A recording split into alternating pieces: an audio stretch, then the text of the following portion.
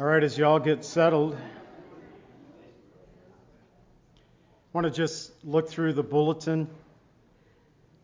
A couple of things coming up immediately following our church service as soon as we get things switched around. Lord willing, no rain in the forecast forever, and then the morning of course, we have rain in the forecast. We're going to baptize two, Allison and Josiah, after church today, so I would encourage you to witness that, a public confession of their faith in Jesus Christ, and what a joy it is to see these two come forward to not only receiving Jesus as their Savior, but to take this public stance before their family and before their church family here too as well. Their acknowledgement that Jesus is Lord. And I pray that God blesses that. And again, just 50-50 chance of rain right now. So, Lord, give us a window, an opportunity here. And we'll be testing out our portable baptistry for the first time. So that will be its own adventure, I'm sure, in itself. Already working out some things, learning how we could do better. Not as far as the baptism is concerned, but just set up and tear down and all that. We'll learn today. This week coming Wednesday, once again I'm going to try to I was not successful on Wednesday evening grabbing 3 chapters of Genesis, but chapter 36 is all about Esau and his genealogy. And I'm thinking that we can kind of look over that, but it's just one of those things. The Bible gives us the genealogy of Esau. It will play into parts of the Old Testament later. But the Bible does not follow the line of Esau. It follows the line of Israel, his brother, Jacob. And we will further look at that. We'll also, if we make it to chapter 37, we're introduced to Joseph and some of the plight that he goes through in his dreams. So 35, Jacob returning to Bethel. 37, Joseph having dreams and telling those dreams to his father and brothers and getting in trouble because of it. And then chapter 36, all about the genealogy of Esau, which I feel that won't take us long to get through. So hopefully we can work our way through these chapters. And I'm excited on Wednesday evening to look at Joseph's account given to us in Scripture. There's so much to learn from him. His faithfulness and trust in God, even when circumstances were very difficult, as we will learn as we continue through our study in the book of Genesis. Also, we have youth ministry, children's ministry on Wednesday evening, and we're getting more kids showing up from other churches and their families, a few more coming, and I know that Pastor Kevin and Melissa would love to have some people come alongside and help on Wednesday evening. And so that's why I left the Sunday school announcement in, more so because of our Wednesday evening children's ministry. When I became your pastor, 1999, yes, it was in the last, not only beyond a decade, right? We're going back into a different century. But when I became your pastor, Wednesday evenings, there was no children's ministry in the midweek. And basically what we had, and Dave Duke could testify of this, you had the whole worship team show up for Wednesday evening service because they would practice until like some ungodly time at 12 to 2 in the morning. I did not participate in that, and we joke about that still to this day. But you had the worship time, you had adults, and there was a point to where our Wednesday evening adult service got large enough that I said, okay, let's break down now and start teaching our children. And for quite a while, we've had just a few helping the Wednesday evening services, and our kids are so important. We have 2 that we're going to be baptizing today. Statistically, they say those who come to faith do so prior to the age of 14 years old. So the most important ministry happening in this building could be right downstairs and not up here, because is anybody here? Well, we have one that's under, maybe a few, under the age of 14 or around that age, but the rest of us are adults, and we've made our choice, and they are forming their choices. Of course, we want to mold and shape them to love Jesus, but they have to make that choice decision for themselves. So I encourage you. Our midweek service is so important. Also, the men and women's study breakfasts. We did, normally we do the month of women on the third Saturday, but this coming weekend is the women's retreat. We pushed everything back by 1 week. So this coming weekend, our men's study breakfast at 8 to 10. Pretty strict on the time, but sometimes we go over a little bit. Also, the ladies, the following week, we have the book in the book room. You can just go pick up a copy of A Shepherd's Look at Psalm 23. I love going through this little book. I think it has 12 chapters. It's a small book, but William Keller, the author of the book, was a shepherd in South Africa. He owned his own ranch, his sheep, and did so for a few years, I think at least 3 years, maybe more than that. But so it's a shepherd's look, and he takes us through Psalm 23, and he explains a lot of the things that the psalmist is talking about in connection with the shepherd's care for a sheep and the waywardness of a sheep or a lamb or sheep, as we'll look at that. So grab your book this coming Saturday for the men's study breakfast beginning at 8 a.m. in the morning.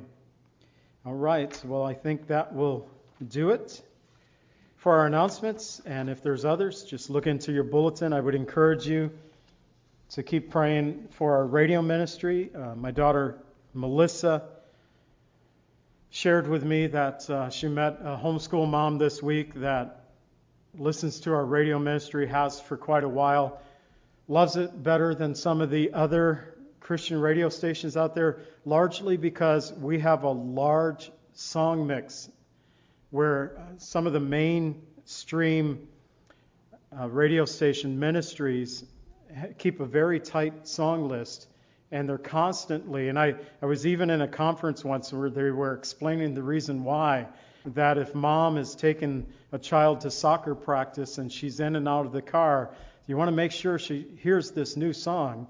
So they play it over and over again. For some of us who listen a lot, it's like, I've already heard that the last hour or half hour ago. Please, is there something else out there? So we have a bigger song mix. Anyways, we discovered a new radio listener. Keep our radio station in your prayers. We're still working on getting closer to having apps that we can put on our devices, our phones, and listen to WLGS. You can listen to it and stream it online right now. Keep that in your prayer. Keep our church in your prayer as well. And before we begin the teaching of God's Word, I just want to pray for today's offering. People give in so many different ways today. Here at the church, we have an agape box in the back, but we also have people giving through online, through our church webpage, one of the old-fashioned ways of coming through the mail, and it's really a blessing that the Lord has been providing for us. We've been able to accomplish a bit this year, and we just, again, ask the Lord to help us as we continue to serve Him in this ministry. So, Father, we thank you for this day you've given us. We thank you for Josiah and Allison, who are just taking a further step in their commitment of you to be baptized today in front of their family, in front of their church family as well. I, Lord, pray that your Spirit would be with them in a great and mighty way. And we ask also, Lord, that you would bless our church. We have accomplished a bit over the course of the summer with remodeling a couple of bathrooms and doing work around the grounds, a new camera system, and streaming our radio station now. Things that, Lord, we did not have at the beginning of the year. So we thank you, Lord, that you've allowed us to accomplish these things. We pray, Father, that you would continue to help us to grow in our ministry and how we can minister to others in our lives and in this church and through this church. Lord, bless the teaching of your word today. Lord, we're in a very challenging chapter in the 7 bold judgments here in Revelation chapter 16. But Lord, many of the things that we see being prophesied, we also understand, just by observing the events going on in our world today, how some of these things could easily take shape. So, Lord, give us further understanding in the last days, Lord, that we are getting close to. I believe that you give us further revelation. So we pray for that this day. We ask in the name of Jesus, and all God's people said, Amen. Well, from Revelation chapter 6 through 16, John has been telling us of God's coming wrath against an unrighteous world, really zeroing in on 7 years, what we know as the 7 years of tribulation. These events are coming to a world near you. In fact, you're on it right now. You're on the world. But the season will be different. But we're getting, I believe, very close. We've already been told of God's 7 seal judgments and the 7 trumpet judgments of God. And now here in chapter 16, we come to the 7 bold judgments of God. And toward the end of this chapter, in verse 17, we actually will hear the words, "It is done." At which time I believe Jesus then will return to the earth to set up his millennial kingdom upon the earth. And sadly, the horrible effects of the bold judgments and other world calamities have caused many really to question in our world today, if God is a God of love, then how could he allow such things to take place? Now, in this chapter today, in Revelation chapter 16, we will learn the heart of mankind. And we learned this back in Genesis chapters 6 and also in chapter 9 with the flood of Noah. We're there in Genesis chapter 6, and again it repeats a similar phrase in chapter 9. They talk about the unregenerated heart of man. And we'll see it again here in Revelation chapter 16, that in reality, since the fall of mankind, the general heart of man and women, men and women upon this earth, they have a tendency to have a hard and impenitent heart. Instead of surrendering to Jesus and crying out to Jesus in life-saving faith, we find in Revelation chapter 16, they actually cry out blasphemy against God because of the judgments that's coming against them. But thankfully, God is a God of love. And he has made a way of escape through his Son, our Savior, Jesus Christ. And it's those who place their trust in Jesus, well, the Bible promises that they will not experience the wrath to come. It does not mean we will not go through trials, we will not go through difficulties. I believe the whole earth right now is through one of those difficult seasons that we're all going through. But 1 Thessalonians 1, verses 9 and 10, it says this, "For they themselves declare concerning us what manner of entry we had with you, and how you turned to God from idols to serve the living and true God, and to wait for his Son from heaven, whom he raised from the dead, even Jesus, who delivers us from the wrath to come." It is Jesus who delivers us from the wrath to come. But it's also through the inspiration of the Holy Spirit of God that, like in the book of Revelation and other books of the Bible, that God reveals his coming wrath, that those who would heed the warning could be saved. And so today we're going to work our way through the 7 bold judgments of God. So each of your points will deal with one of the 7 bold judgments. So the first bold judgment, second bold judgment, and we'll just kind of work our way through that. And I'm going to open us up by reading the first 2 verses, and then we'll get into the teaching of God's Word. Revelation 16, verses 1 and 2 said, "Then I heard a loud voice from the temple saying to the 7 angels, 'Go and pour out the bowls of the wrath of God on the earth.' So the first went and poured out his bowl upon the earth, and a foul and loathsome sore came upon men who had the mark of the beast and those who worshipped his image. We're going to discover in several of these bold judgments that there are similarities with the judgments that came against Egypt at the time of Moses, when he and Aaron went into Egypt and to declare to the Pharaoh there that thus says the Lord God of Israel, let my people go. And here we find one of those similarities with the first bold judgment and one of the plagues there in Egypt. God had promised Abraham in Genesis 12, verse 3, that I will bless those who bless you, and I will curse those who curse you. And it was during the sixth plague, if you remember and recall there with the plagues of Egypt, that there were 10 plagues that God brought upon Egypt at that time because they had held Israel in captivity. That in the sixth plague, that boils came upon both man and beast throughout all the land of Egypt, according to Exodus 9, verses 8 through 12. And during the Great Tribulation, we find these foul and loathsome sores will come upon those who have rejected Jesus Christ and those who have received the mark of the beast and the image of the beast. And so there is a distinction made. And we find that too with the plagues that came against Egypt, that God would make distinction between Israel and the nation of Egypt. God at this time will make distinction between those who have followed the Antichrist and his false prophet and his image. The foul and loathsome sores, we find that in the Greek, when it refers to that foul, it can speak about a moral sense, meaning wicked or bad, a condition or character of someone's heart, but also it can refer to something that is not only harmful to those who have these sores on them, but it's actually evil.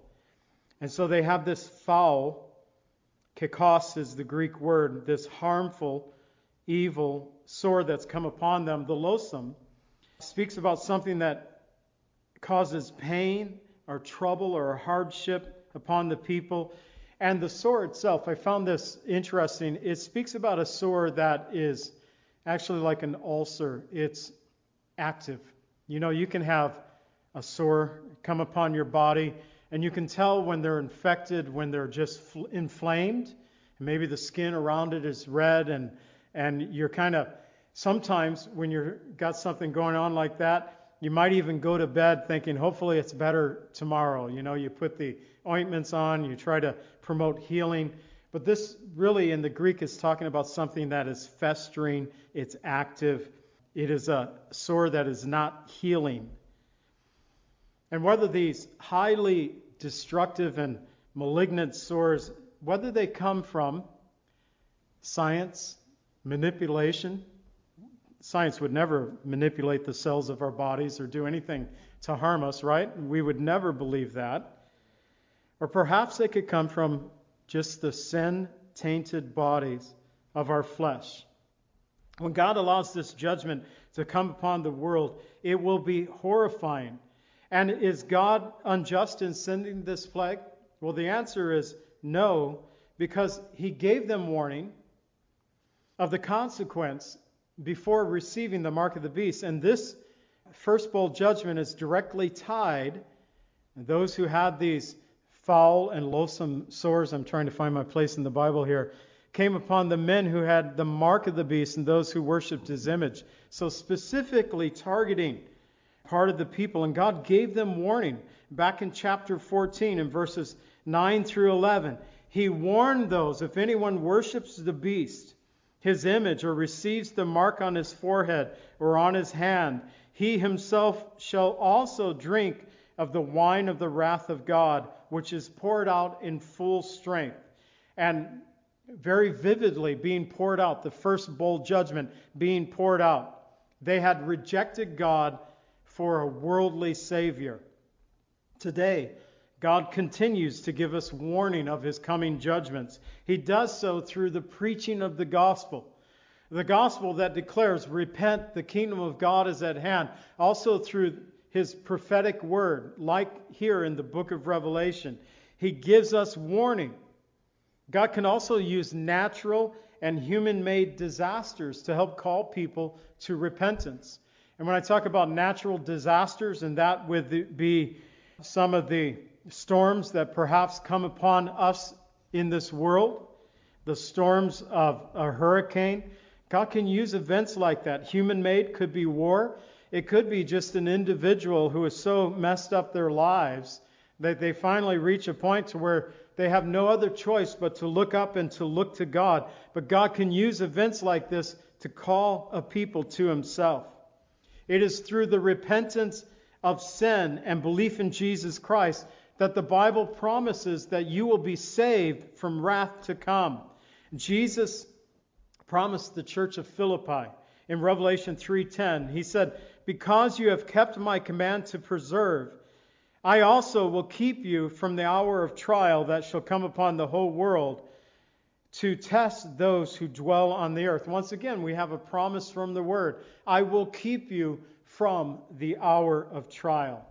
And in his love, God sent Jesus, his only begotten Son, that we might be saved. What a blessing that is, that God has made a way of escape.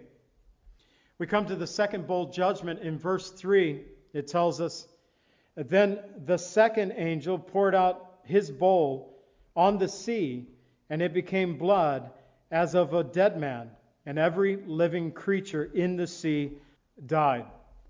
There is such similarity between the second bowl judgment and the second trumpet blast that has caused some to say that the second trumpet blast, the second bowl judgment are one and the same events. But if you look closely, you'll discover that though there are similarities, there are also differences between the two. In the second trumpet judgment of Revelation 8, verses 8 and 9, we discover that there is this 1/3 theme going on. 1/3 of the sea will be turned into blood, causing 1/3 of its living creatures to die, and 1/3 of the ships to be destroyed. Here in the second bowl judgment, all the sea is affected, and every living creature dies in the sea itself. There is a phenomenon known as red tide. Science likes to call it harmful algal blooms, but it is where algae, plants, and the sea life with fresh water, they grow out of control. They produce this toxic, harmful effect upon people, fish, shellfish, marine animals, birds. And they can be impacted horrifically through it. It can also result in human illness as well. It can even be fatal to humans. So if you go to a beach resort and you see red water, don't go swimming. Just stay out of the water. It'd be a good day not to swim. It could be bad for you. Whether this bowl judgment will result from our own mishandling of the earth or by the power of God, it will be devastating. All those in the sea, all the sea creatures die at this time. Jesus warned in Luke 21:25, saying, and there will be signs in the sun, in the moon, and in the stars, on the earth distresses of nations with perplexity, the sea and the waves roaring. At the end of the 20th and here at the beginning of the 21st centuries, they've been filled with various signs in the heaven and on the earth and in the sea. We have seen wars, we have seen commotions throughout the earth, we've seen earthquakes, tsunamis, famines, pestilence, worldwide pandemic. Seems like we've had it all over the last several years. Jesus continues in Luke 21:26 saying that such events will cause men's hearts to fail them because of fear and the expectation of those things which are coming on the earth, for the powers of the heavens will be shaken. And even in this last year and a half, we have seen the hearts of humanity being shook with fear, with the unknown, the unexpected. that has been upon us with the coronavirus that we've been dealing with. Truly, we are living in such a time, but at the Great Tribulation, it will be a time of worldwide distress and perplexity, that those living on the earth, Jesus continues, Luke 21:27, at that time they will see the Son of Man coming in a cloud with power and great glory. So when Jesus is talking about the last days, he also teaches us that the horrific events that are being prophesied to us here in the book of Revelation, they will actually come in advancement of the return of Jesus Christ, where every eye will see him coming in power and great glory. Thankfully, Jesus has made a way of escape for us. In John 16:33, Jesus promises us this. I know we don't like this part of the promise, but I think we could testify that it's true. Jesus said, "In this world you shall have tribulation." Lord, I don't like that. It's just a reality. In this world you shall have tribulation, but be of good cheer. I have overcome the world. John 16:33. In this world you will have tribulation, but be of good cheer. I have overcome the world. And amid life's tribulations, may we look to him, he who overcomes the world, our Savior Jesus Christ. As we come to the third bowl judgment, in verses 4 through 6, I'm going to read verse 4 to start us off. Then the third angel poured out his bowl on the rivers and springs of water, and they became as blood. Once again, we have a quick, easy connection with the plagues in Egypt. The very first plague was turning the fresh waters there in Egypt into blood. And if you read about that in the book of Exodus, in Exodus chapter 7, verses 20 through 21, you discover that all of the fresh water was turned into blood. That even their pots and their pans, anything that they had stored water in, they had to dig through the earth to try to find fresh water at that time. The third trumpet, again, we find that the waters, 1/3 of the waters were turned bitter. Again, that theme of the third trumpet blast. 1/3 of the water was affected by the third trumpet, but here all the waters are affected, and it's so devastating. Can you imagine, as it was in Egypt, when the water turned to blood? It tells us in Exodus 7:21, the fish that were in the river died, and the river stank. The Egyptians could not drink the water of the river, so that there was blood throughout all the land of Egypt. Now, that was a plague that came upon a particular nation in a particular region. But what happens when it happens to all the world, all the fresh water? You already had the seas, and now you have the fresh water. So water is of major importance. We know that about human adult bodies, about 60% of our bodies are made up with water itself. I found this interesting, that adult male needs about 3.2 quarts of water a day to survive. Women need about 2.3 quarts per day. My wife drinks about 50,000 quarts of water a day. I probably don't get enough. But we need water to survive, to keep taking in. What if that water supply is not just limited, it is cut off?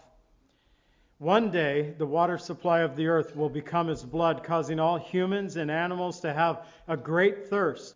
Jesus taught us about a thirst that is different than the physical thirst that we often have throughout the day. Jesus talked about a thirst that only he can satisfy. In John 7, verses 37 through 39, he cried out on the last day of that great feast. Jesus stood saying, "If anyone thirsts, let him come to me and drink. He who believes in me, as Scripture has said, out of his heart will flow rivers of living water." But this he spoke concerning the Spirit, whom those believing in him would receive, for the Holy Spirit was not yet given, because Jesus was not yet glorified. So this event took place before Jesus' death, burial, and resurrection from the grave. That's verse 39. The Holy Spirit was not yet given because Christ was not yet glorified. But Jesus Christ has been glorified now through his work on the cross. He has ascended to the right hand of the Father. The Holy Spirit has been given. And Jesus cried out, "Let him who thirsts, let him come to me, and I will give you drink." Tradition teaches that it was the great day of the feast, that daily the priest would go to the pool of Siloam and would draw water and pour that water out on the altar itself, flowing from the altar down the steps of the altar. And tradition teaches that this is what the priest would do. And while they did this, they would quote Isaiah 12:3, "With joy you will draw water from the wells of salvation." Now some theorize that while the priest was pouring the water upon the altar as it flowed down the steps of the altar, and the priest was crying out Isaiah 12:3, "With joy you will draw water from the wells of salvation," that Jesus stood and cried out, "If anyone thirsts, let him come unto me and drink." To this day, Jesus continues to cry out to a thirsty people that they might draw water from his wells of salvation. Well, at this point, angels acknowledge the righteous judgments of God in verses 5 through 7. John accounts, "I heard the angel of the waters saying, 'You are righteous, O Lord, the one who is, who was, and is to be, because you have judged these things, for they have shed the bloods of saints and prophets, and you have given them blood to drink, for it is their just due.' And I heard another from the altar saying, 'Even so, Lord God Almighty, true and righteous are your judgments.'" So this first angel, the angel of the waters specifically, it tells us there, that's something to think about. The angels over the waters proclaims of God's righteous judgment. And the reason of the judgment, because they have shed the blood of the saints and the prophets. In Luke 11:49 through 51, Jesus said, "Therefore the wisdom of God also said, I will send them prophets and apostles, and some they will kill and persecute, that the blood of all the prophets which was shed from the foundation of the world may be required of this generation, from the blood of Abel to the blood of Zechariah, who perished between the altar and the temple. Yes, I say to you, it shall be required of this generation." Jesus specifically talking about the generation that rejected him as the Messiah when he was crucified and there put on the cross. But also that thought of God will require here in the third bowl judgment, the angel over the water gives us a reason why God judges the people in this way. In verse 6, "They have shed the blood of the saints and the prophets." This is their just due. I think about our just due. We think of Galatians 6, verses 7 through 9, where Paul writes to us, "Do not be deceived. God is not mocked, for whatever a man sows, that he will also reap. For he who sows to his flesh, of his flesh will reap corruption, and he who sows to the Spirit, of his Spirit will reap everlasting life." And then this word given to us. Think about this. Galatians 6, verse 9. "Let us not grow weary in doing good, for in due season we shall reap if we do not lose heart." I think personally over the last year and a half, with everything that's happened here in the United States and throughout the world, that there have been a number of brothers and sisters in Jesus Christ that they are growing weary. And here Paul encourages the church, do not grow weary. Do not grow weary in doing good, for in due season. Our hope is not to be set upon this earth. Our hope is to be set upon Jesus Christ and Christ alone. and with the proclamation of another from the altar, proclaiming God's true and righteous judgments. We are reminded there in verse 7, even so, Lord God Almighty, true and righteous are your judgments together. It reminds us that by the mouth of 2 or 3 witnesses, everything shall be established, as the Lord said in Matthew 18:16. Every word to be established. And here we have 2 witnesses testifying of the third bowl judgment.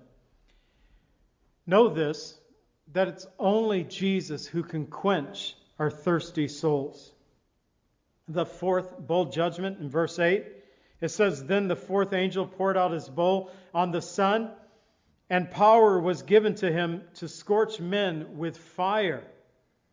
Today, scientists, politicians, news media, many others, they warn of global warming. They changed that. It's climate change now. And they changed it because they can't keep up with what's actually happening on the earth. Do you know in the 1970s, they were talking about another ice age coming? There's an ice age coming. Everything's going to freeze over. By the time we hit the 90s, the earth is warming. Everything's going to flood like crazy. They keep switching it up. So there's just like, we gotta get a term that it doesn't matter if it's hot or cold. Something's got to work. Oh, climate change. Oh, it's hot. Climate change. Oh, it's cold. Climate change. It's always, we're doing it. It's our fault. But global warming is coming. And during this 4th bowl judgment, God said, I'm going to scorch the earth. When I was in South Sudan, several years ago now, but I'll never forget this day. I was there with other guys doing a construction missions trip, and we were pouring concrete on a gate of this compound for far-reaching ministries. And being a brick mason, it's like, John, do this concrete work for us. And we're mixing concrete by hand and everything. And we'd mixed up a batch of concrete in a wheelbarrow, and I went to pick up the wheelbarrow, and I saw stars. And I sat down the wheelbarrow, and I actually sat down and just went down because I knew I was about ready to go. And that was the end. They wouldn't let me work for the rest of the day. They were very kind. They went into Nimli, and they went into town. Don't get an idea that it's like going into town around here. When we went into Nimli, we saw the butcher. He had this big rock, flies all over it. That was his butcher rock, where he was killing the fresh meat of the day and hanging it up. And, you get your fresh kill of the day. It's why they boiled their meat for like 12 hours before you ate it, because it was not very clean meat it was just sick. We wouldn't like it today. So they did go into town. They got some fresh juice for me and everything, but it was 126 degrees that day that I went a little faint. It was warm. I mean, we got to Sudan, we sweat until we left. That's just how it was. Didn't matter if it was day or night. It cooled off at night, but you sweat through the night. It did not matter. The earth is going to heat up. It's going to intensify. It's going to scorch. And we've had some of that this past summer. There were, throughout the world, there was reports of scorching heat. But there will be a time where it will not be in selected locations, but the earth. God, speaking of the children of Judah in Isaiah chapter 1, verses 4 through 6, it said, Alas, sinful nation, a people laden with iniquity, a brood of evildoers, children who are corrupters. They have forsaken the Lord, and they have provoked to anger the Holy One of Israel. They have turned away their backs, that they should be stricken again. Why should you be stricken again? The Lord crying out to them. Why should you be stricken again? You revolt more and more.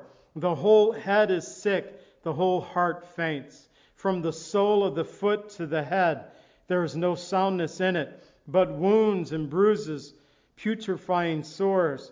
They have not been closed up or bound up or soothed with ointment.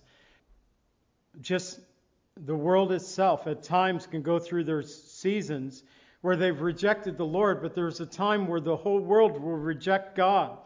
Like the children of Judah who refused to turn to the living God, who promised to save them, so too will be an unbelieving people in the last days with their hardened hearts against the Lord God in the day of wrath, and God will scorch them with fire from the sun. And here's their response. In verse 9, the men were scorched with a great heat, and they blasphemed the name of God, who has power over these plagues, and they did not repent and give him glory. Instead of repenting, God has power over the plagues. Instead of repenting, they blasphemed the Lord God. God had the capability of not only changing their hearts, but diminishing the impact of the plague itself. But instead, they blasphemed the Lord God. Today, many people find themselves in hard times, in situations, in circumstances that sometimes they have brought themselves into. Sometimes it's been the cause of others. We can find ourselves in a circumstance that has, we've tried to do everything right, and we still find that life comes against us. And yet, instead of looking to the one who has power over these things, power to help and power to save, they actually despise the one who has given them life and now longs to give them salvation. Paul wrote to his Jewish brethren in Romans 2, verse 4, saying, "Or do you despise the riches of his goodness, forbearance, and long-suffering, not knowing that the goodness of God leads you to repentance?" Sometimes people just hate God. They hate the one who can save. And may it be that we would let the goodness of God lead us to repentance. The fifth bowl judgment, darkness and pain, in verses 10 and 11. It says, "Then the fifth angel poured out his bowl on the throne of the beast, and his kingdom became full of darkness, and they gnawed their tongues because of the pain. They blasphemed the God of heaven because of their pains and their sores, and did not repent of their deeds." Once again, John keeps revealing to us the hardness of the hearts of those who refuse to repent when the plagues of God come upon them. This time it's darkness. And once again, we go to the 10th plague there in Egypt, where darkness came upon the Egyptians for 3 days. And there in Exodus chapter 10, verses 21 through 23, as Moses stretched out the rod toward heaven, darkness came upon the land there. I like it, and it's eerie in the sense. In verse 21, it says, "A darkness which may be felt." That came upon the Egyptians, a darkness which may be felt. I've been in cave systems. Maybe you have as well. If you ever go on a cave tour in a cave system, they love to turn the lights off on you to let you know what true darkness looks like. We don't get, it can be midnight around here. There's too much light. We illuminate too much. I love purposely to be on the island in Hawaii. Sometimes still there's too much light illumination to see the stars. To be in, when I was in Nimli in South Sudan, I purposely at the middle of the night went out to look up at the stars because there was truly lack of light there. I wanted to see, the Hallmark movies where they show you the expanse of the stars, that how romantic, and they have this, I don't know where they get these pictures from, because I've never seen a starscape like that in my life, but they're just gorgeous. You can find them somewhere at the Hallmark movie places, but not on this earth. But a darkness that can be felt. This judgment will pour out such a darkness upon the kingdom at this time that the people will even gnaw on their tongues. It will be painful.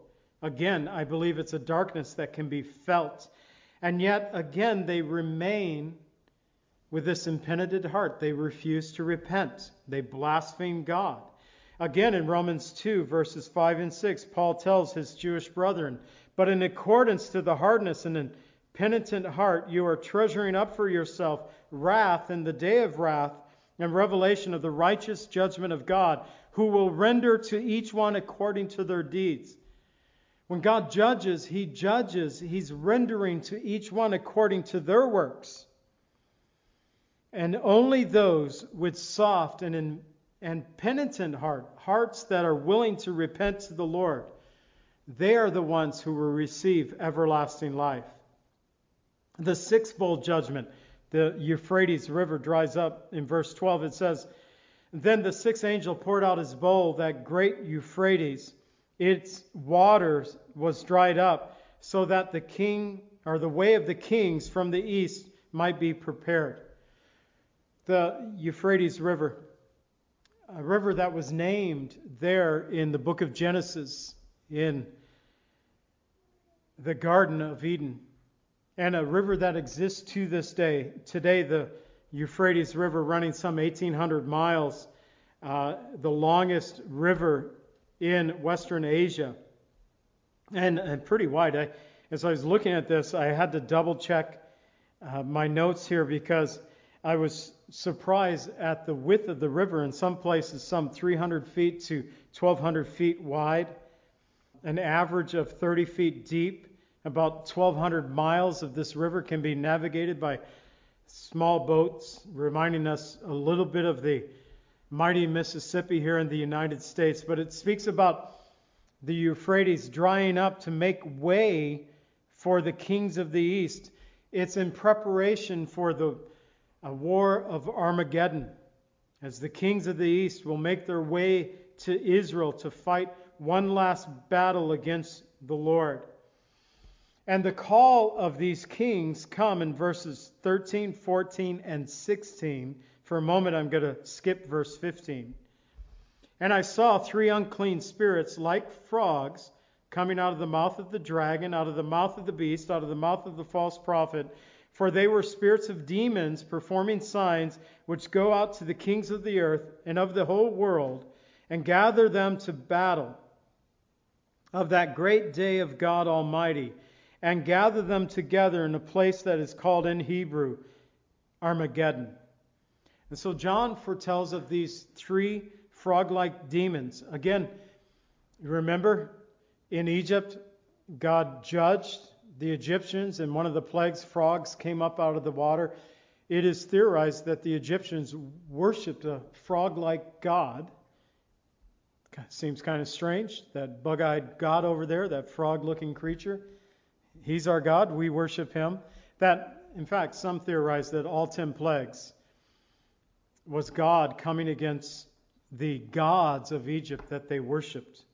But here we have what's described as frog-like demons going forth from the unholy trinity, the dragon, the beast, the false prophet, to deceive the kings of the earth, to gather their people together to battle in that great day of God Almighty, gathering them to the place in Hebrew that is called Armageddon. 2 Thessalonians 2, verses 9 through 12 tells us, "The coming of the lawless one," talking about the Antichrist, "is according to the working of Satan, with all power, signs, and lying wonders, with all unrighteous deception among those who perish, because they did not receive the love of the truth, that they might be saved. For this reason God sends them a strong delusion, that they should believe the lie, that all may be condemned who did not believe the truth, but had pleasure in unrighteousness." They rejected Jesus, so God allows this strong delusion to come upon the world. Now, in the Bible, we read of two significant battles surrounding the last 7 years of tribulation. The first is called the Battle of Gog and Magog, and this is at the beginning or closer to the beginning of the 7 years of tribulation. But the Battle of Armageddon comes at the end of the tribulation period. Armageddon, we looked at this site when we went to Israel from Mount Carmel. We looked over the valley of what they call Megiddo. It's a flat plain there in northern Israel. It's pretty amazing. It's where We might, in some sense, say where the West and the East converge together. Often kings of the earth battled in those plains. It was reported that Napoleon Bonaparte looked over that valley and said that there had been more blood shed in this valley than any place on the earth. And one day a battle will come, and God will make the pathway through the Euphrates River by drying it up, a roadway there for all to gather against the Lord, the battle of Armageddon. But verse 15, I left it out because here we have the Lord Jesus proclaiming, Behold, I am coming as a thief. Blessed is he who watches and keeps his garments, lest he walk naked and they see his shame. Now the nakedness simply there is talking about the garments of salvation. Blessed is he who watches and keeps the garments of salvation, lest he walk naked and they see his shame. In this horrific portion of Scripture, Jesus reminds the church that I'm coming soon, that I'm coming as a thief. As the word reminds us in 1 Thessalonians 5, verses 2 through 4, when the world says there is peace and safety, the Lord says, I'm going to come as a thief in the night, and sudden destruction will come upon them. He says, blessed are those who watch. And again, Jesus said in Luke 21, verses 34 through 37, he says, take heed to yourself, lest your hearts are weighed down with carousing, drunkenness, and the cares of this life, and the day comes upon you unexpectedly, for it will come as a snare to all those who dwell on the whole face of the earth. And the Lord said, then watch, therefore, and pray always, that you may be counted worthy to escape. And blessed are those who keep the garments of salvation.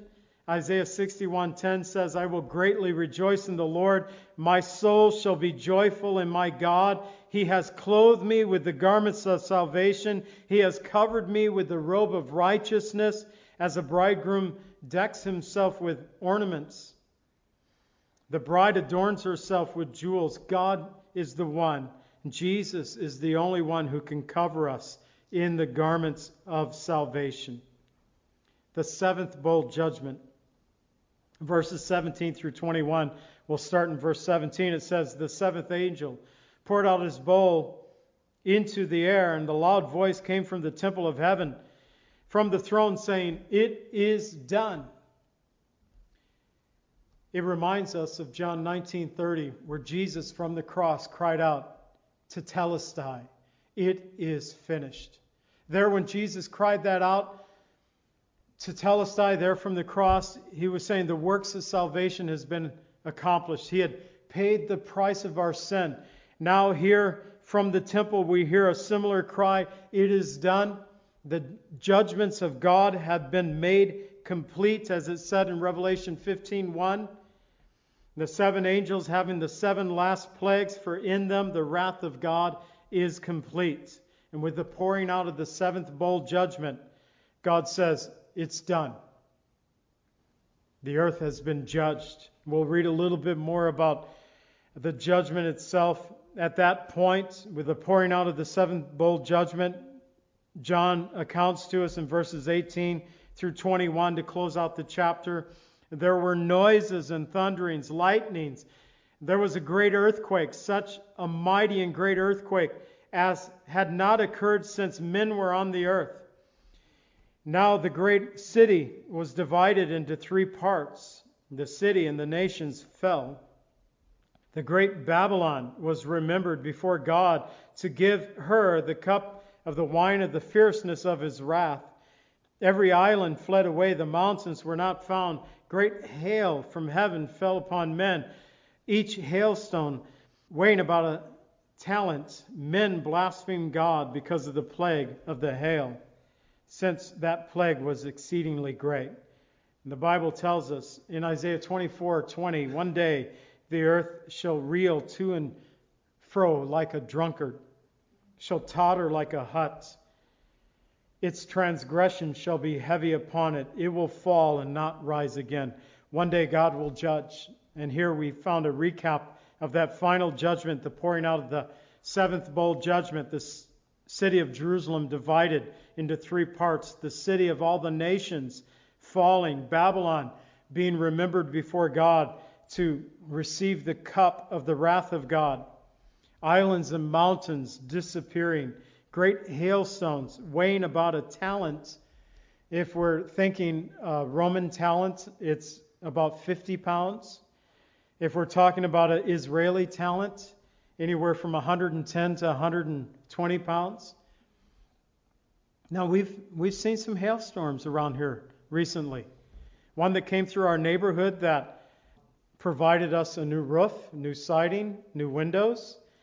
Totaled Lily's car. If you want to see the damage, it's still pinged up from the hail. Got my truck fixed just to be in another one this summer to have more pings. But, when this summer they brought in this huge piece of hail that was kind of a rectangle instead of a round, what we're familiar with, it didn't weigh 50 pounds. It didn't weigh 110 pounds or 120 pounds.